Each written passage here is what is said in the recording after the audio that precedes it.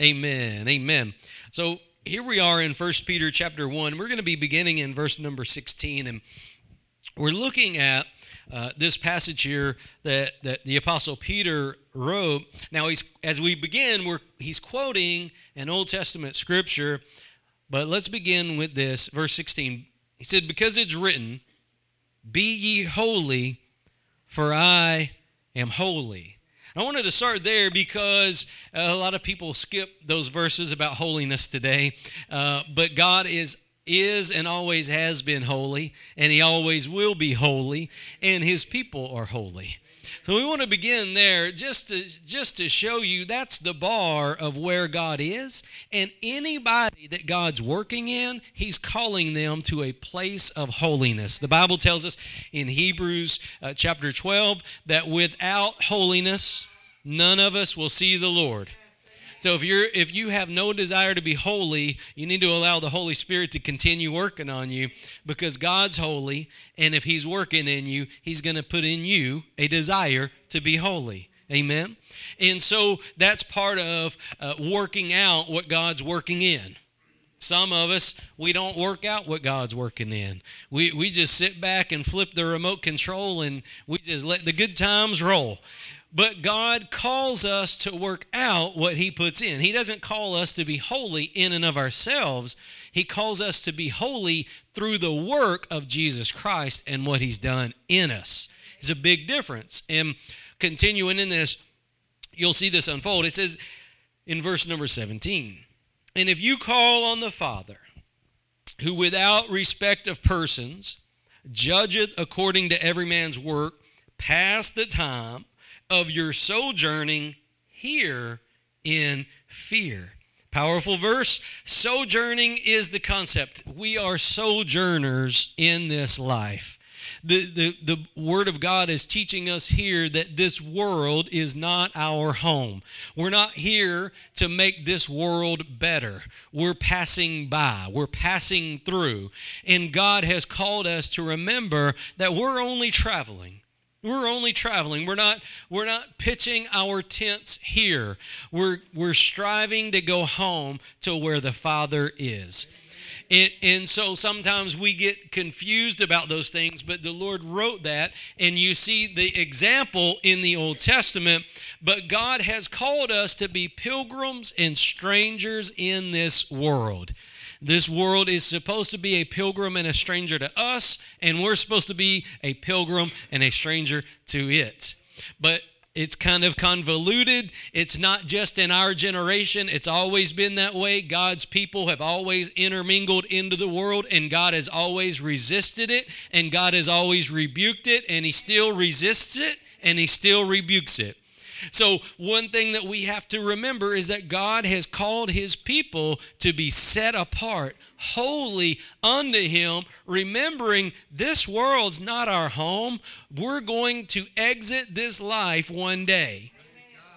We're going to exit this life one day. There will be a day that each and every one of us draw our last breath. And on that day, we're going to step into eternity, either eternal life or eternal damnation. And God has called us to remember that not to put all our eggs into this basket. We have to remember that we have to put our eggs in eternity. How foolish would it be to live for this life when this life is, as Solomon teaches us, but a vapor? This life is but a vapor, but it is mostly what most people think about. One of the things that the Jewish guys used to do in Israel is whenever they would build a home, one of the traditions that they would do is they would only build a home and finish 3 of the 4 walls. 3 of the 4 walls. And you say, why? Why did they only do that? They left one wall completely unfinished because it reminded them that this world is not their permanent home, that they're going to a permanent home, and that this ain't it. Amen? And some of us that have unfinished walls, we say, now I know why I did that. Some of us, we have unfinished projects at home and honey-do lists that just keep stacking up, And now you know there might be a spiritual reason why you're not finishing your honey-do list. Come on. Amen. God working in you. You didn't even know it. See?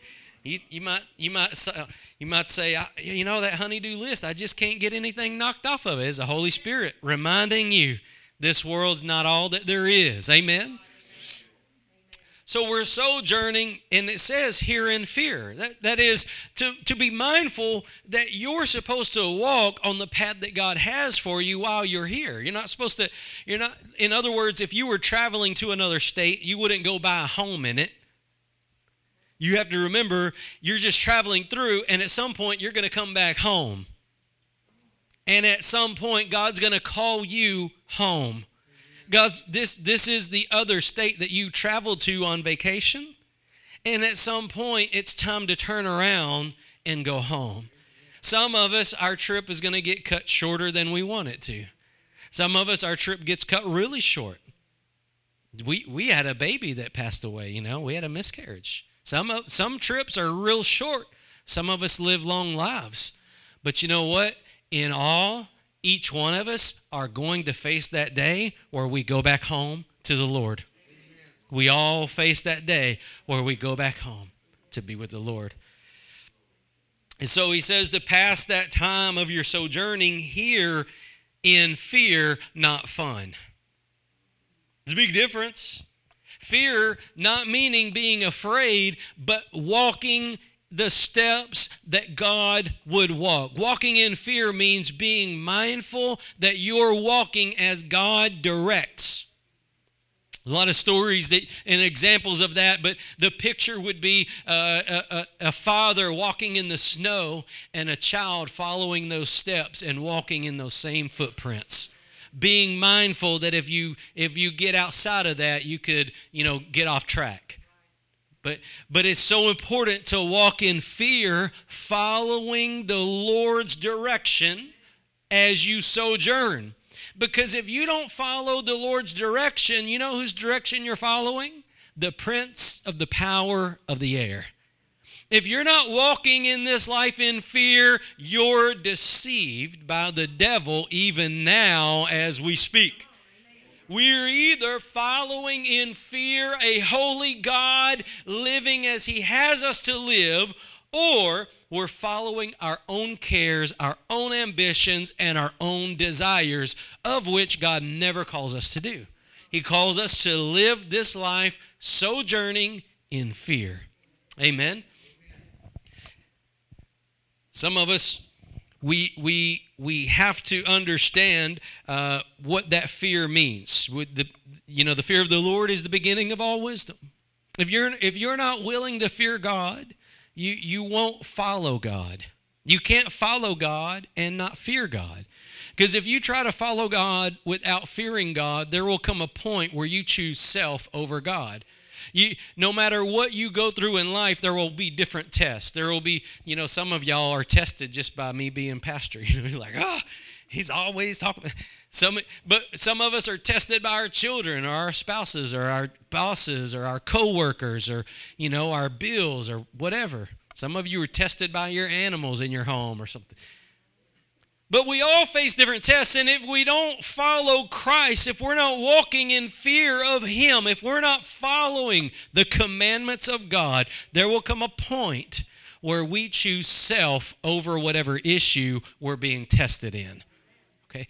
So that's why it's important to follow in the Lord's leading, to fear God, and to walk as a sojourner through this life. Now, continuing in verse 18, it says, for as much as you know, do you though? Listen to this. For as much as you know that you were not redeemed with corruptible things as silver and gold from your vain conversation, received by tradition from your fathers, but with the precious blood of Christ, as of a lamb without blemish and without spot, who verily was foreordained before the foundation of the world, but was manifest in these last times for you. And I want to stop right there for a second and go ahead and look at this verse number 18. He says that you you were redeemed not with corruptible things, but with the precious blood of the Lamb. You know what's amazing about this verse? The thing that sticks out first and foremost is he's talking about the precious blood of the Lamb. The precious blood of Christ. The precious blood of Christ. Do you know that most of the time today a bloodless gospel is preached? But if it's a bloodless gospel, it cannot redeem you. And I'm going to show you why. It has to be a bloody gospel that redeems, because that's the way God set it up.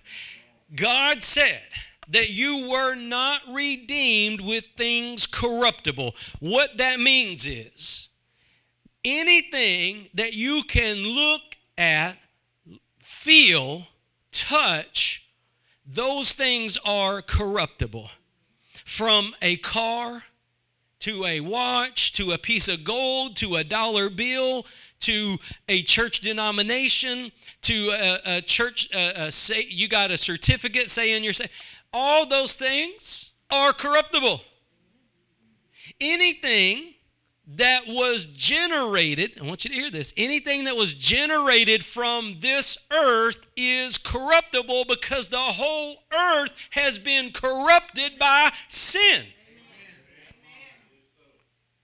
So when God redeemed you, He chose to redeem you with something, listen, not of this world. He had to play the trump card, if you will. Now, one of the things that I want you to see is in redeemed, it means to buy you. To redeem something means to buy it back or to purchase it. And most people don't even know that they needed to be redeemed, because they didn't even know that they were sold. They didn't even know that they belonged to anybody. But the Bible says that we were under the power and dominion of darkness. We were under the power and dominion of darkness, but we've been translated as believers into the kingdom, into the light of the dear Son, Jesus Christ. But most of us don't realize that until somebody's born again, they are in bondage to the darkness. And the only way somebody can go from the darkness into the light is that they receive the payment that Christ made in redeeming them and purchasing them, listen, from the stronghold of Satan. The payment that Christ paid released the grip of the devil off of your life. He has no authority over those whose soul has had that precious blood applied to. But if the blood hasn't been applied, guess what? He's still got a hold. He's still got a claim on your life. It's only those who the blood has been applied to the soul can say, I'm redeemed. I've been purchased. I've been bought with a price. The price of the Lord Jesus Christ's blood. Now, why is that important? Well, first off, he's telling you in this verse 18, you weren't bought with something corruptible. In other words, if God could use a tree or a gold coin to buy you, it would be purchasing with something that's already been corrupted by sin. Everything that exists on the earth has been corrupted by sin. It's an important concept to get. You got to comprehend this. Everything that you see has been infected by corruption. It is existing, but it's existing in a vacuum, and it's on a slow route to death. From the trees outside the buildings, to the grass, to the birds, to anything that you can think of, cars, it's all corruptible. Every time a weed grows, you may be like, I wish those weeds weren't growing. Just wait, they'll die. They've been infected by corruption. People have been infected by corruption. Animals have been infected by corruption. All of creation has been infected by corruption. So everything that has been, listen to this, everything that has been made has been infected by sin and corruption. So when God goes to purchase your soul and buy you back from dominion of the devil, how many of y'all want to get released from that? When God goes to buy you back and say you have no more hold, God is not going to use something that's been created. Because everything that's been created has been corrupted. He said, you have not been redeemed with things corruptible. You have not been redeemed with things corruptible. Now, let me show you something. Hold your place there and turn with me to Romans chapter 5 real quick. Because we're gonna drill this down. We're gonna dig in and go just a little bit deeper on this. It's okay to go deeper in a message. It's okay. We're going to see right here in Romans chapter 5 that sin truly has infected all of creation. So this is a powerful verse. One of the things that I want you to see is, we'll begin with verse number 11. It says, and not only so, but we also joy in God through our Lord Jesus Christ, by whom we have now received the atonement. The atonement, it basically means that the debt has been satisfied. The debt has been satisfied. And we know from our other verse, the debt's been satisfied by something otherworldly. Something otherworldly, something not of this world, something not that has not been corrupted already. We've been atoned, our sins have been atoned, not by us and not by things in this life. Look at this. Wherefore, as by one man sin entered into the world. How many of y'all know who that one man is? First Adam, right? By one man sin entered into the world, and death by sin. You see, death did not exist in the earth until sin came into the earth. That's what the Lord's teaching you right here. When God created the heavens and the earth, He said, it's good. And you know what? He didn't lie. It was good. When God made man and woman, do you know that God didn't intend for them to die? The way that God created the creation was that it would never die. It was through man's rebellion that we opened the door to death. What the Bible's teaching us right here is that through Adam's disobedience, he opened the door to sin. And death came on sin's heels.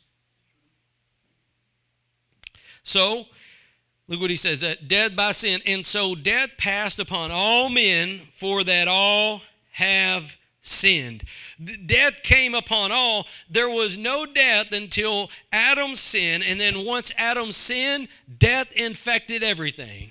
If you go over to Romans chapter 8, it says all creation is longing to be redeemed. It cries out. It groans. You can't hear it, but Jesus even said that if we didn't worship, even the rocks would cry out and worship Jesus Christ. All of creation longs for redemption. The only people that don't are folks like us. Rebellious mankind.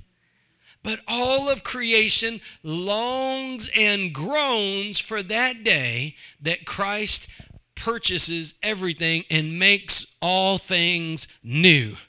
Now the payment's been made and the day of reckoning's coming. He's going to come and claim what is his. And from this day till that day, we live in that day and that generation that we call the church age. It's that time of grace where God is gathering his children home, where he's telling us the trip of sojourning is almost over. It's time to come home. And notice here, he says that through Adam's sin, death comes. That sin infected everything. From trees to grasshoppers to birds. Sin leapt on all of God's wonderful creation. And so if God's going to redeem us, He cannot use something that's been infected by sin. He's going to use something that has been incorrupted or incorruptible. That's the blood of Jesus Christ. Amen? That's the blood of Jesus Christ. So let's go back over there to 1 Peter and let's talk about the blood of Jesus Christ. The blood of Jesus Christ is so powerful.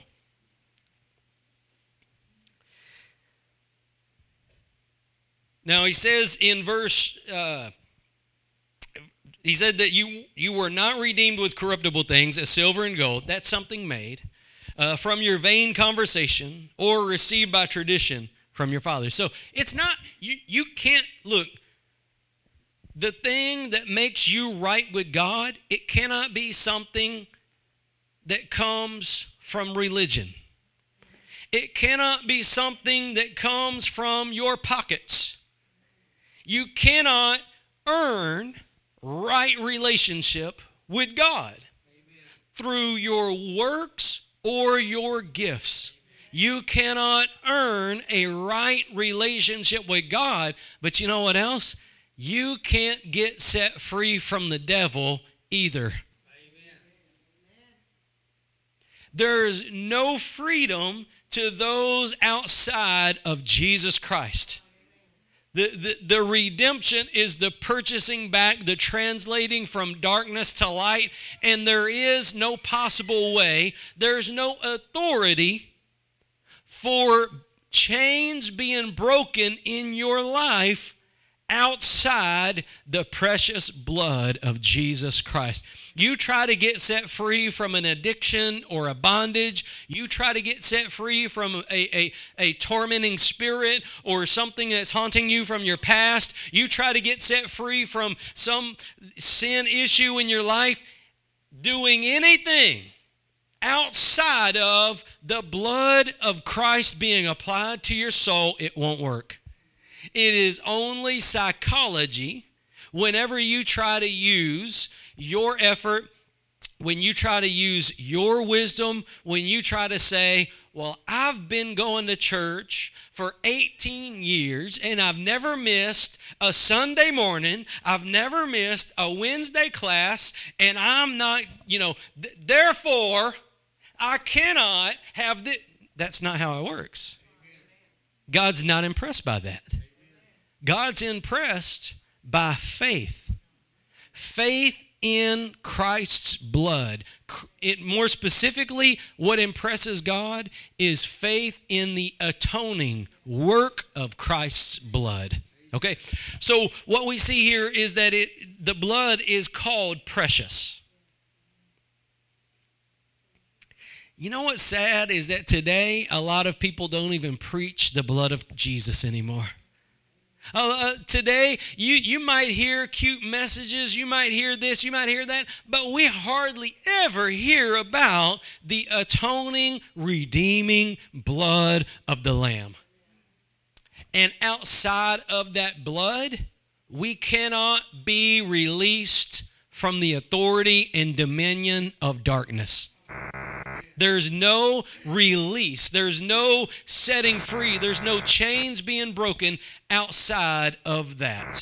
Now, one of the things that we see in this passage is the blood being precious. And I want to ask you, is the blood precious to you? Is the blood precious to you? How precious is it to you?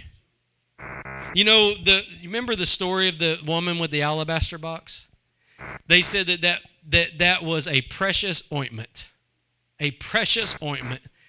And they were all really angry because this woman decided to lavish her precious alabaster on the feet of Christ. It was something that was so precious. They say that it was estimated to be 3 years worth of living wages. That's how precious it was. And she so loved Christ, she was willing to let that go because he was more precious than it. You know what? There's things in our lives.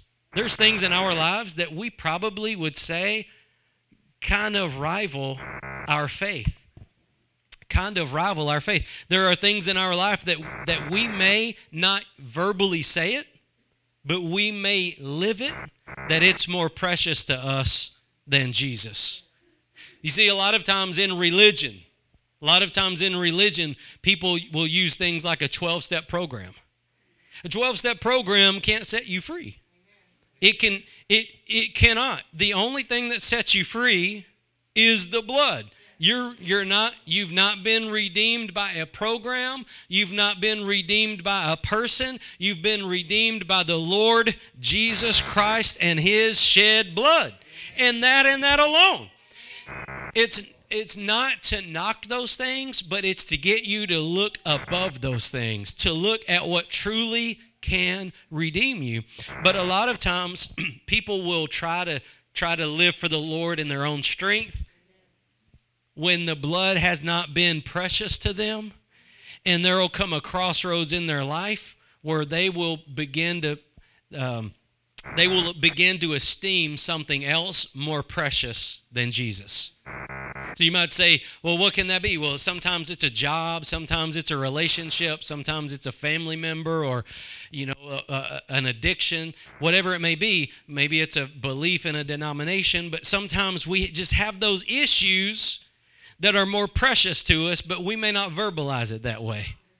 Sometimes people say, well, you know what? I was going to church and, my wife left me and I'm just tired. Well, hold on. Don't let your relationship be more precious to you than the blood of Jesus.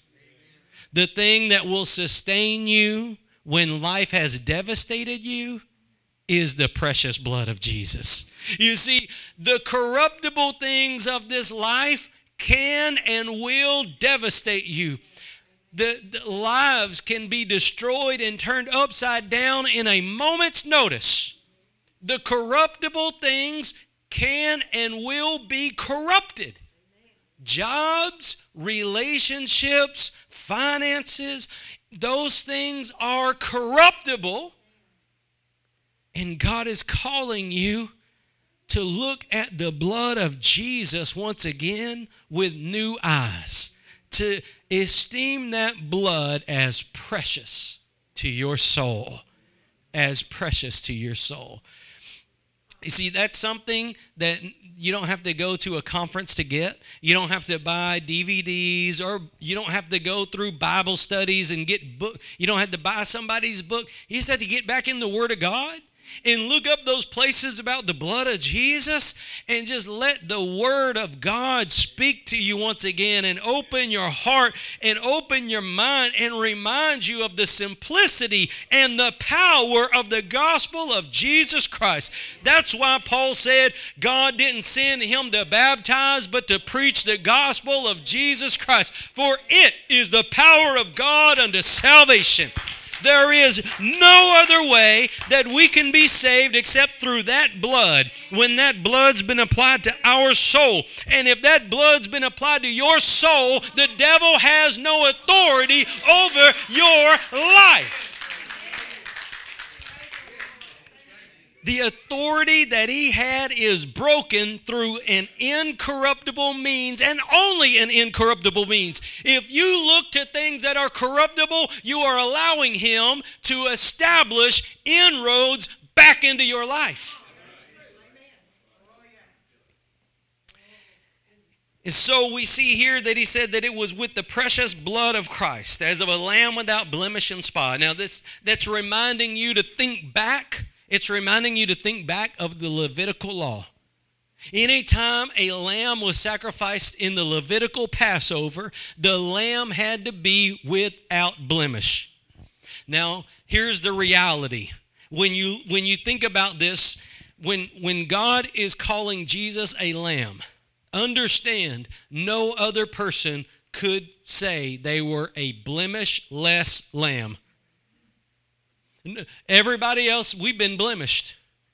You've probably been blemished in the few minutes you listen to this.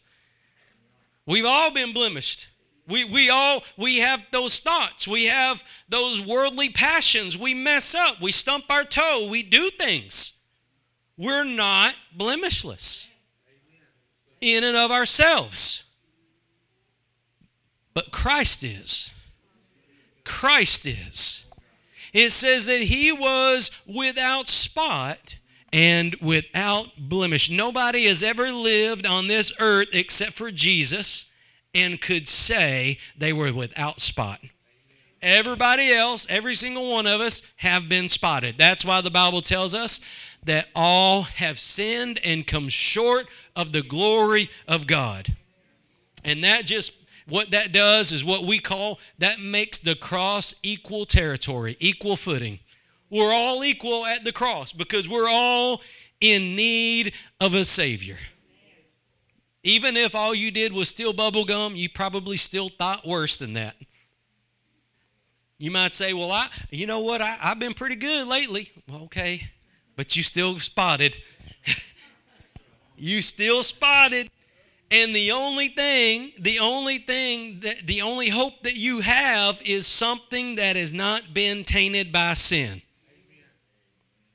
Now, this is where it gets good. Because, see, when we look at things in this life, everything that we can touch, taste, feel, see with our eyes, everything around us has been tainted by sin. But at Calvary, there was blood shed, and that shed blood was incorruptible, meaning that blood had no sin in it.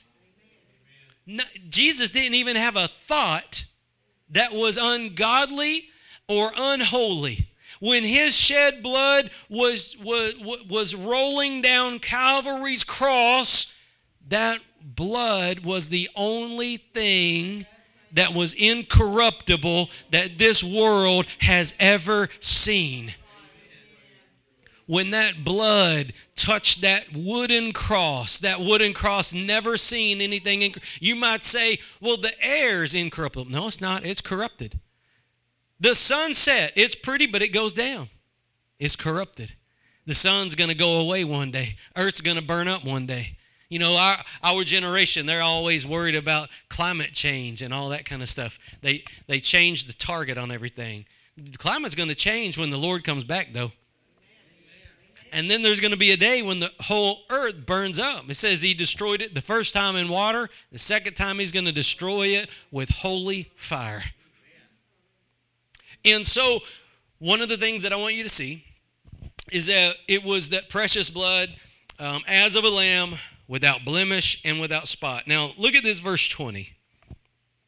Who verily was foreordained before the foundation of the world, but was manifest in these last times for you. Now, this tells us the gospel story.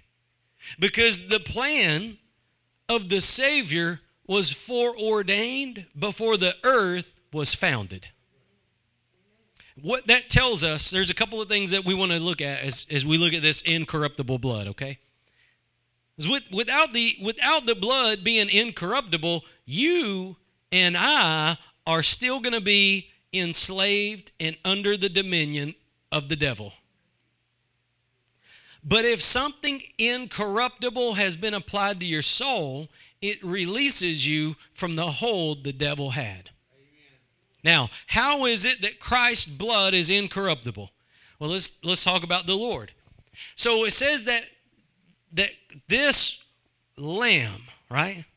This plan was from the foundation of the earth. That means that Jesus, and we see this in Scripture, John chapter 1, in the beginning was the Word, and the Word was with God, and the Word was God.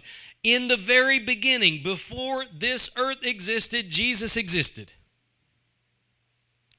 Before there was a sun, moon, and stars, before there was a clock, before there was time, before there was anything, Jesus existed. He was in the beginning with God, and he was God. And the Bible says that from that point, he planned to be the redeemer of a fallen creation. At that point, so Jesus has always existed. And the Bible says that when he created the earth, he called it good. He put Adam and Eve in the garden, and they sinned, and sin infected all of mankind from that point forward. Just because you are a human, you've been infected. Every single thing that has been touched by humanity has been infected by corruption except for one. See, the Bible tells us in Isaiah that there was a prophecy. The prophecy was a child, right? A child would be born, but a son would be given.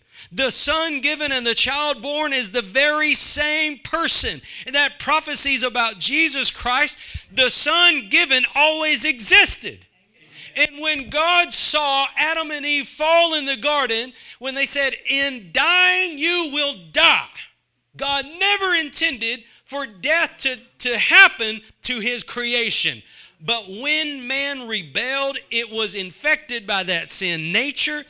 And so God said, I'm going to send the Son, and a child's going to be born. When the child was born, remember we sing, Hark the Herald Angels Sing?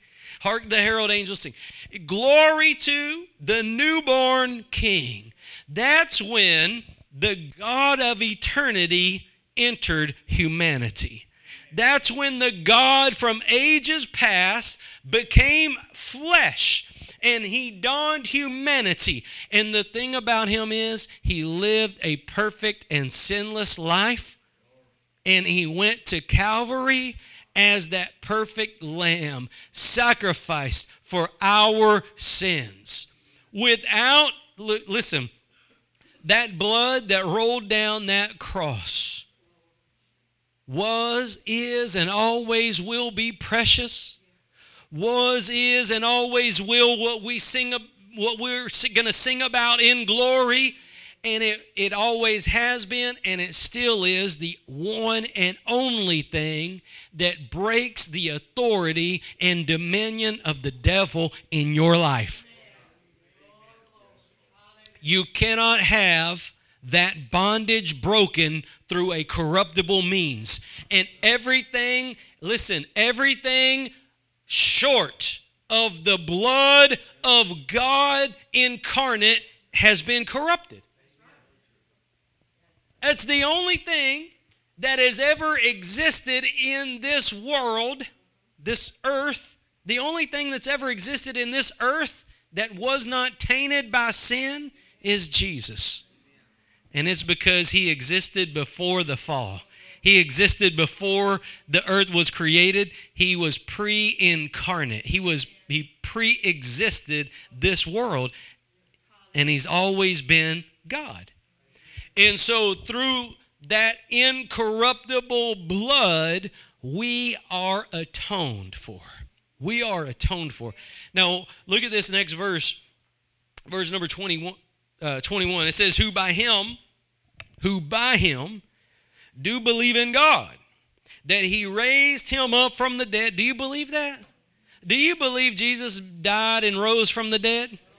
Do you believe that? That tomb is empty? Do you believe that? Amen. Do you believe that you can go see Buddha's tomb and he's still there?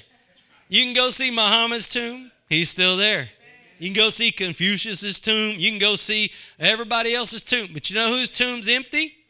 Jesus Christ. You can knock, but ain't nobody home. He's on the throne. Amen. He's on the throne. He's on the throne. So praise God for that. Said, who by him do believe in God, that raised him up from the dead and gave him glory, right? You remember when he prayed that in John 17? Give me that glory that I had with you in the beginning. He received that glory, that is that triumphal return.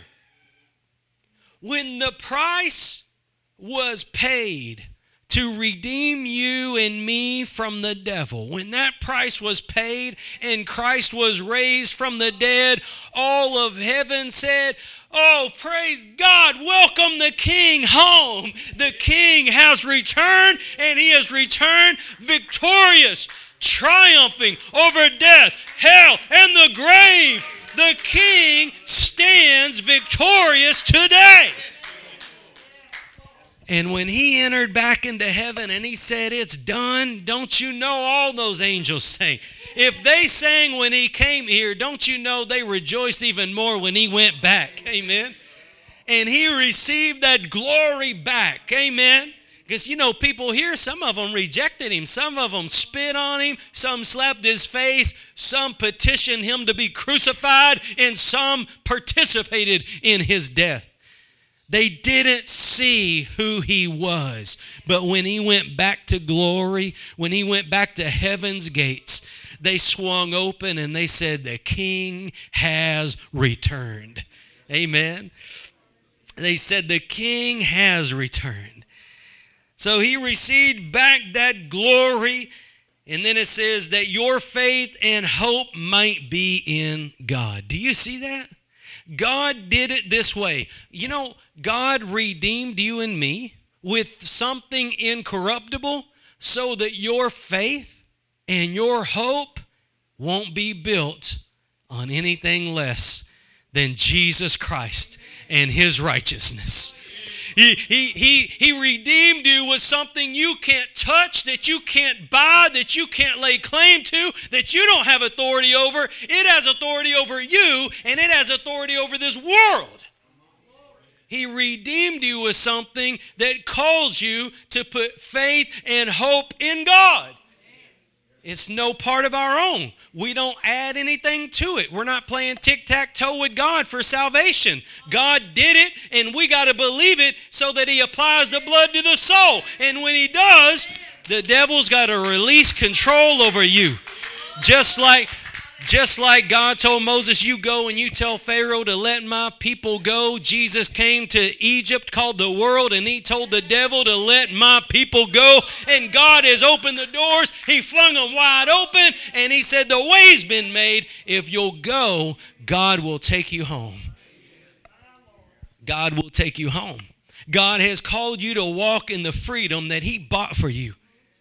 God has called you to walk in that freedom. How silly would it be for those Israelites to stay back in Egypt and try to start a civil war against the Pharaoh when God, through the Passover, opened the door to set them free? God did it his way because our way never works. God did it his way because with us, there's no hope. But God redeemed you and me with something incorruptible. That's that precious blood that nobody likes to talk about anymore. When God redeemed you with that incorruptible blood, he called you to put your faith and hope in something greater than yourself, greater than your church denomination, greater than your works, greater than your gifts, greater than your calling, greater than your aspirations, greater than anything in your imagination. He called you to put faith and hope in him and in his work, and that alone is what redeems us. Isn't God good? We've been redeemed, praise the Lord. The Bible says in Psalm 107, it says, let the redeemed of the Lord say so. Amen. I mean, just say, I've been redeemed. I've been bought. Amen. I've been bought with the blood of Jesus Christ. Not been bought with something corruptible. I didn't buy my freedom, and you didn't either. Jesus did. Jesus bought it, didn't he? Amen. And you know what? If you haven't received that, I want you to know that you have an opportunity while there's still breath in your body to receive that blood and have it applied to your soul so that the devil has no more dominion over you. If you've got that incorruptible blood applied to your soul, he translates you from one kingdom to another. Now, to the average eye, they can't see that. The average person can't understand it. The people that haven't been redeemed, they don't know what you talking about. What kingdom you talking about? We playing Risk? What we doing? Talking about kingdoms. God calls you from one spiritual kingdom into another spiritual kingdom through the incorruptible blood of the Lamb. Let me close over there in Colossians chapter 1. Colossians chapter 1.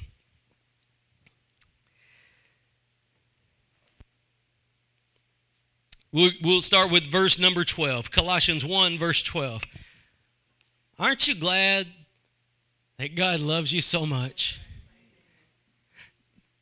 You know, God didn't have to redeem us, but he chose to.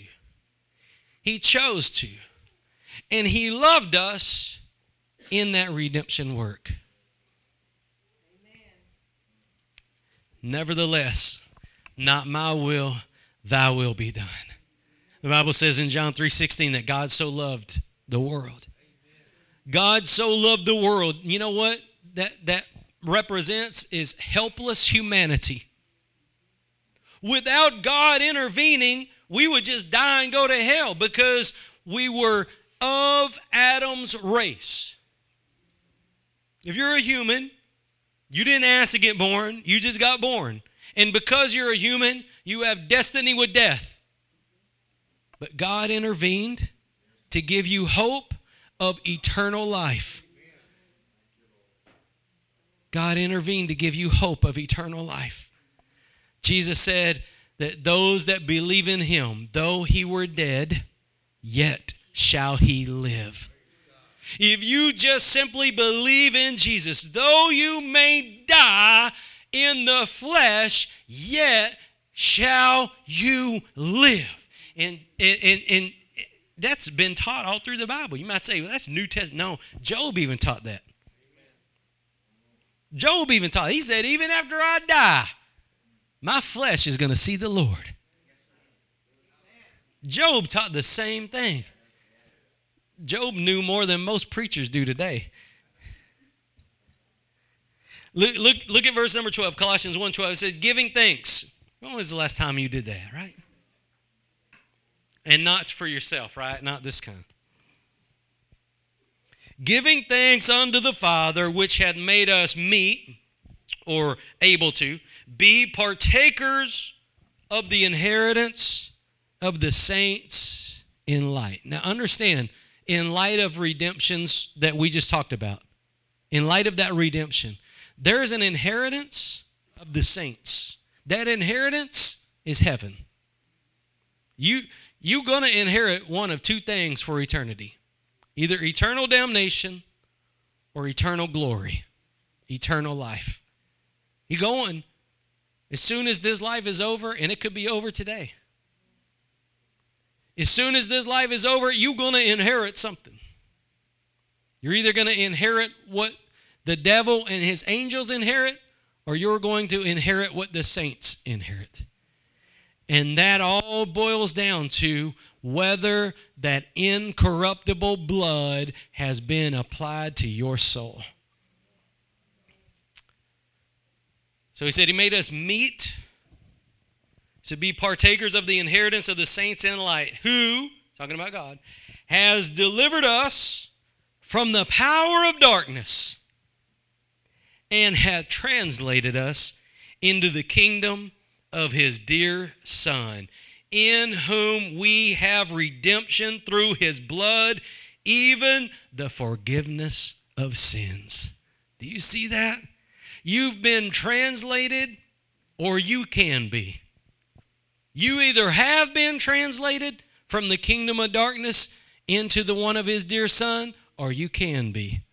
If you will apply that blood, that incorruptible blood that redeems you and gives you the forgiveness of your sins. The sad reality is, a lot of us have heard a bloodless gospel for too long, and we've put our hopes in our church attendance, in the fact that maybe we're not as bad as our neighbor. We're trying harder. I talked to somebody the other day sharing the gospel. Well, I'm a good person. Yeah. But you're not God. Amen. You might be good in your eyes, but God has a holy standard. And there's only one person that's ever met it, and his name is Jesus Christ. And it's through that blood being applied. I want you to get this. It delivers you. It delivers you.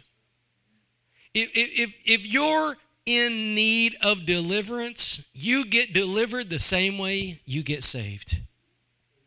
There's no step two. There's no faith squared.